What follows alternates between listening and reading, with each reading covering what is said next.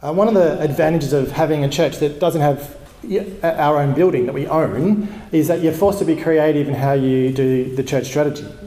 Where you meet, you have to think of places. So, for example, we meet here for Sunday services in a school, and we have our church office in Johnson Street, and next to me on one side is a massage chair outlet where you can buy your massage chairs, and they've offered me free service anytime I want to go in there I've never used it, but on the other side I have an illustrator and film studios and engineers. Our playgroups meet in 2 different community halls, one in Northcote, one in North Fitzroy.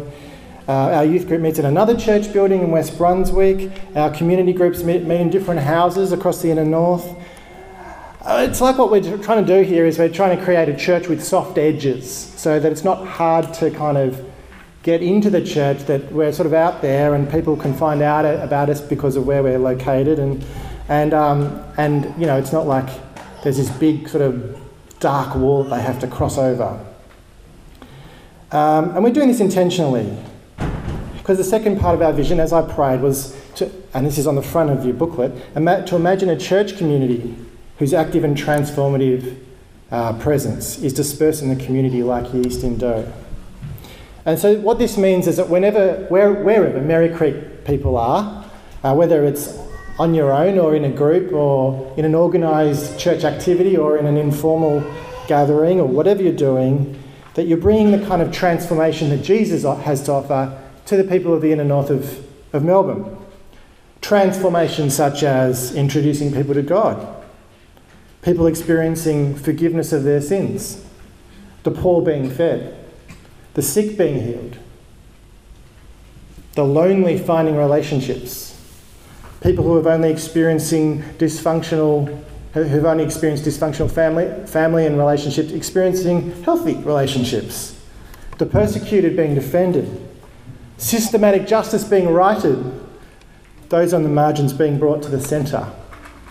So that's what Jesus wants for the world, and that's what Jesus wants for the inner north, presumably, because we're part of the world, and that's what we want to be part of at Merri Creek. We've put ourselves out here as God's servants to offer ourselves as living sacrifices that are holy and pleasing to God. This is our true act of worship. Now, we've made some good progress and established some effective strategies, but with all the elements of our vision, we're 2 years in, got a long way to go. There's so much more we could do. My hope is that one day we'll be able to drive around the inner north, drive up sort of St George's Road or High Street or down Johnson Street in Collingwood or, up to Preston or wherever, and that we'll know in a mental map of our mind that there's Merri Creek people that meet over there, Merri Creek people that meet over there, bringing this transformative presence that comes through Jesus. This gospel in word and action. Now, I've called the talk this morning Relationships in a Culture of Separateness.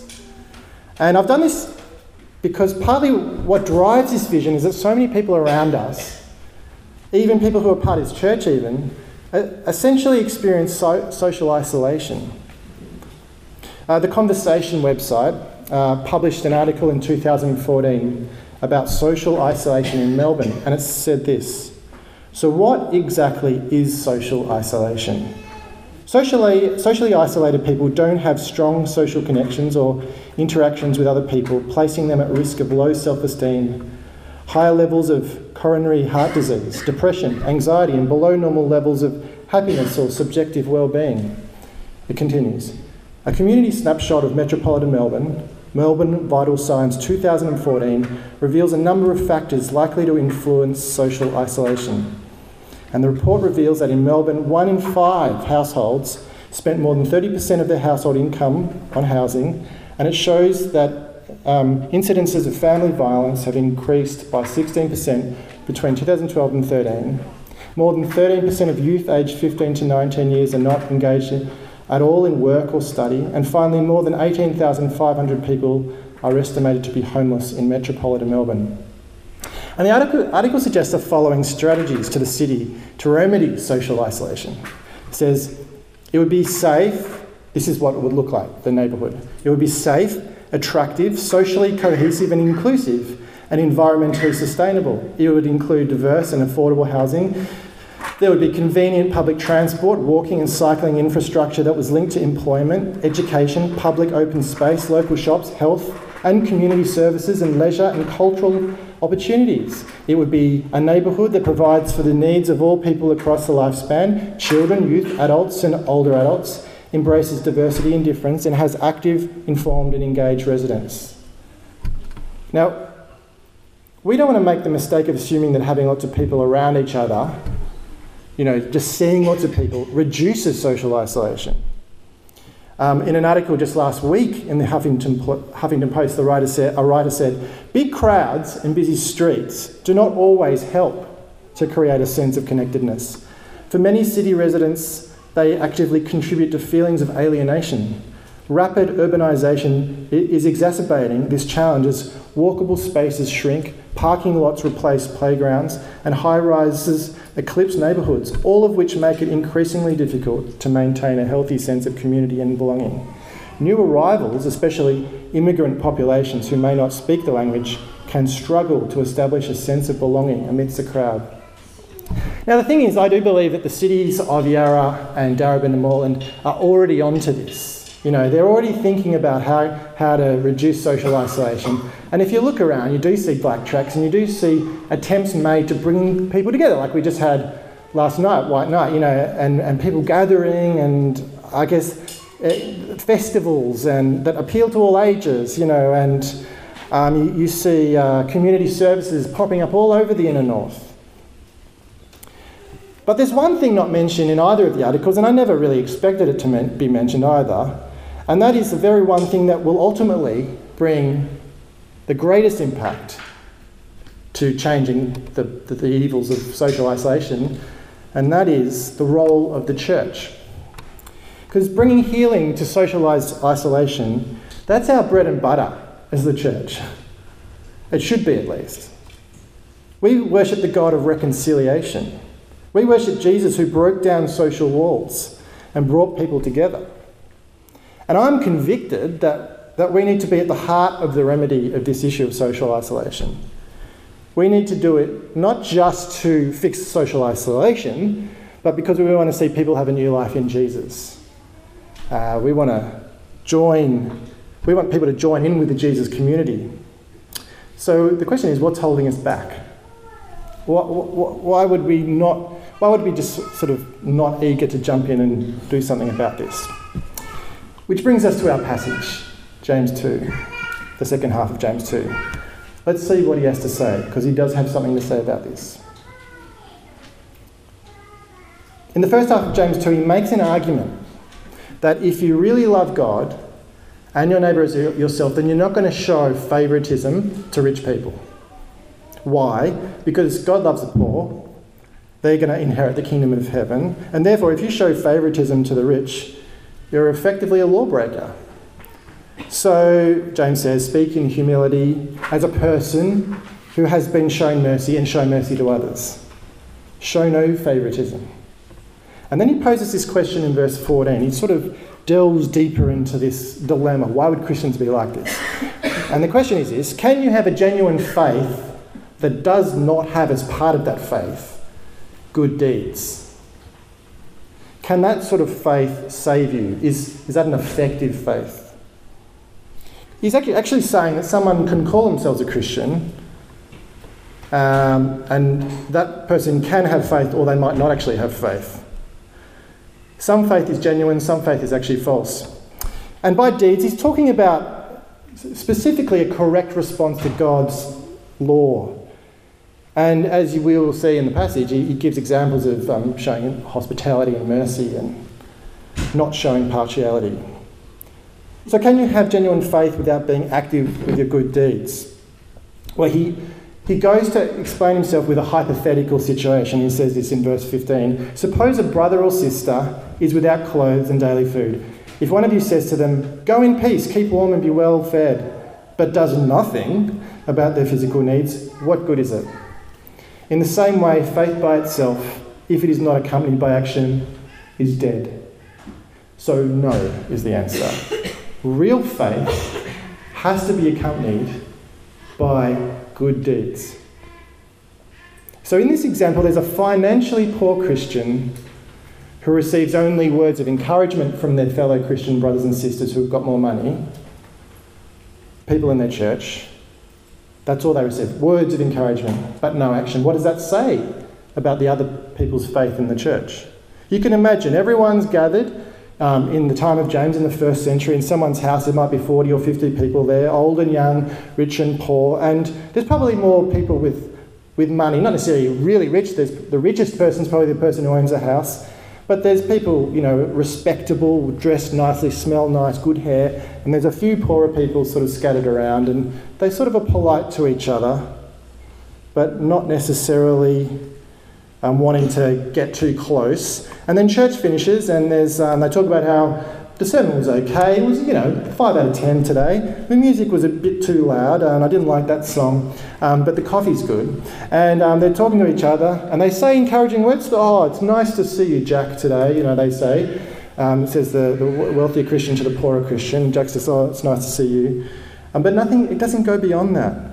There's no invite over to my house after church. There's no offer of help in your life. There's no, attempt to go beyond some sort of halfway conversation. There's no attempt to cross over. James looked at this kind of scenario and says, that's not real Christian faith.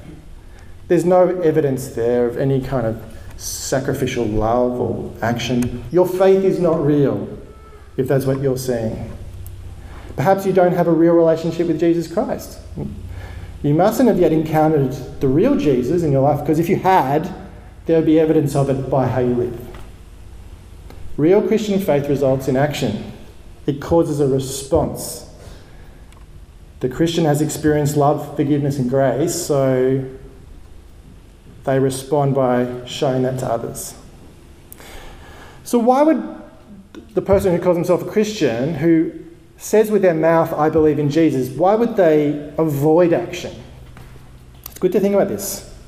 The reason why is because, it's relatively straightforward. It spares us the embarrassment for having to radically change our lives or our relationships. We can just maintain our worldly lifestyle and not be inconvenienced. We can, show love to each other if we look the same, smell the same, and have the same education, but showing love to the poor person in our midst requires personal sacrifice. It's not easy. We don't want to be inconvenienced. And so the end result is social isolation continues. The people come to church, but social isolation continues within the congregation, which is sad. We go home to our separate homes with our family or friends. Perhaps we live on our own, so we don't mind because we've got our friends and we go out for coffee. But the lonely person, the poor person, the person on the margin remains on the margin. Okay, so that's kind of fairly clear what James is saying. Now, embedded in what he's saying is what I call a chicken and egg sort of situation here. He's saying that faith without good deeds is dead, but he's saying this to inspire good deeds in the Christian as well. This is not a hopeless message. There is one simple application to this passage, and that is to live out your faith with action. The Apostle Paul, now he's put everything on the line for this kind of idea that goes like this. You can read about it in the book of Romans and elsewhere, that good deeds actually, you can't earn brownie points to be saved by God. It's not like God's watching you and says, well, Peter, he's helped an old lady across the road and he's, given, $10 to World Vision so he can go into heaven. It doesn't work like that. It's actually only faith in Jesus and what Jesus does for us on the cross, by his grace, his love for us. That's the only way we can be saved, what God does through Jesus. Our deeds actually evidence of that. At school we had this idea called prefect points. It was not actually an official thing, but everyone talked about it. In year 11, if you joined the debating team, you get a few prefect points. If you did the school play, a few more prefect points. Played in the cricket team, a few more prefect points. involved in some kind of social fundraising activity, a few more prefect points. The idea is hopefully the teachers are watching and the other students are watching, and then at the end of year 11, I'll get voted in to be a prefect, right? Earn your way to the top. But you can't do that with God. There's no salvation points. But if your faith has become stale, if you don't feel God's presence in your life anymore, good works can bring it back alive again. For example, I know Bethany's mum, Annie, is passionate about the work of the Christian aid organisation Compassion. Now, I'm sure for Annie, in her involvement in that and her experiences in that, that has brought her faith, it stirred the pot of her faith and made her faith alive, amongst other things that she's been doing. I know Jenny, for example, just led on a Christian camp over the summer. She's leading teenagers. By getting involved and putting her faith into action, that actually keeps her faith alive, and she comes home from the camp and said, "Oh, they were pretty annoying, but man, it was an awesome camp, you know." And I'm excited. The faith fire in her heart is stoked, you know, that kind of idea. So you can't earn your salvation by good works, but good works will bring your dormant faith back to life.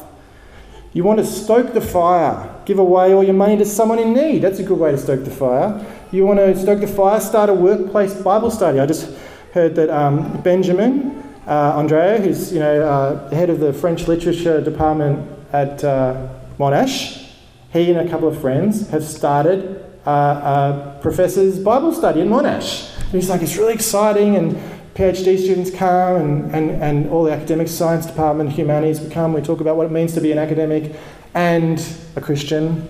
His fire is stoked.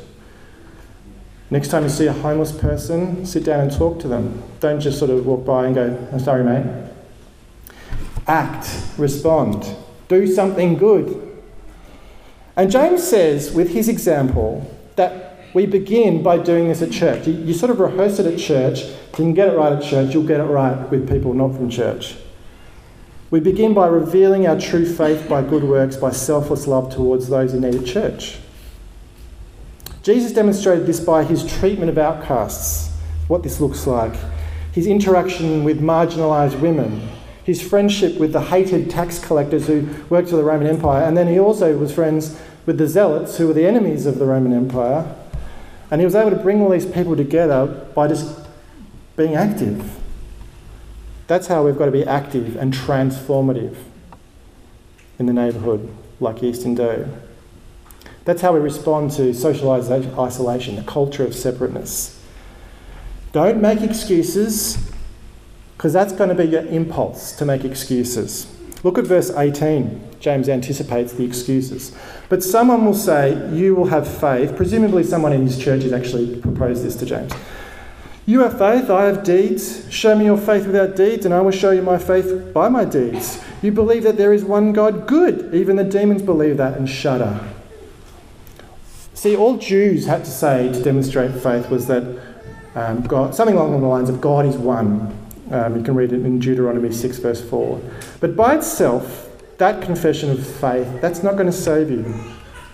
By itself, that confession of faith will not save, since even the demons who recognise God for who he is can say that. And then they shudder. They cannot fulfil, though, the second part of what the confession is in Deuteronomy. You shall love the Lord your God with all your heart. So it seems actually what James is saying, there's three responses to having faith. You can have a faith that is confessional but actually has no actions, no good deeds, and therefore dead. You can have faith that is confessional that leads to evil deeds, like what the demons do. That's what he said.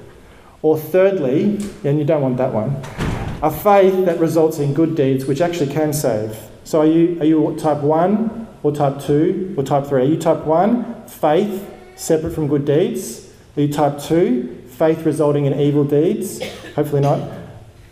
You may as well be type 3, faith that results in good deeds. And this applies to everyone, this principle. And he goes on to explain how it does. Because the passage concludes in verse 20 to 26 with two contrasting examples.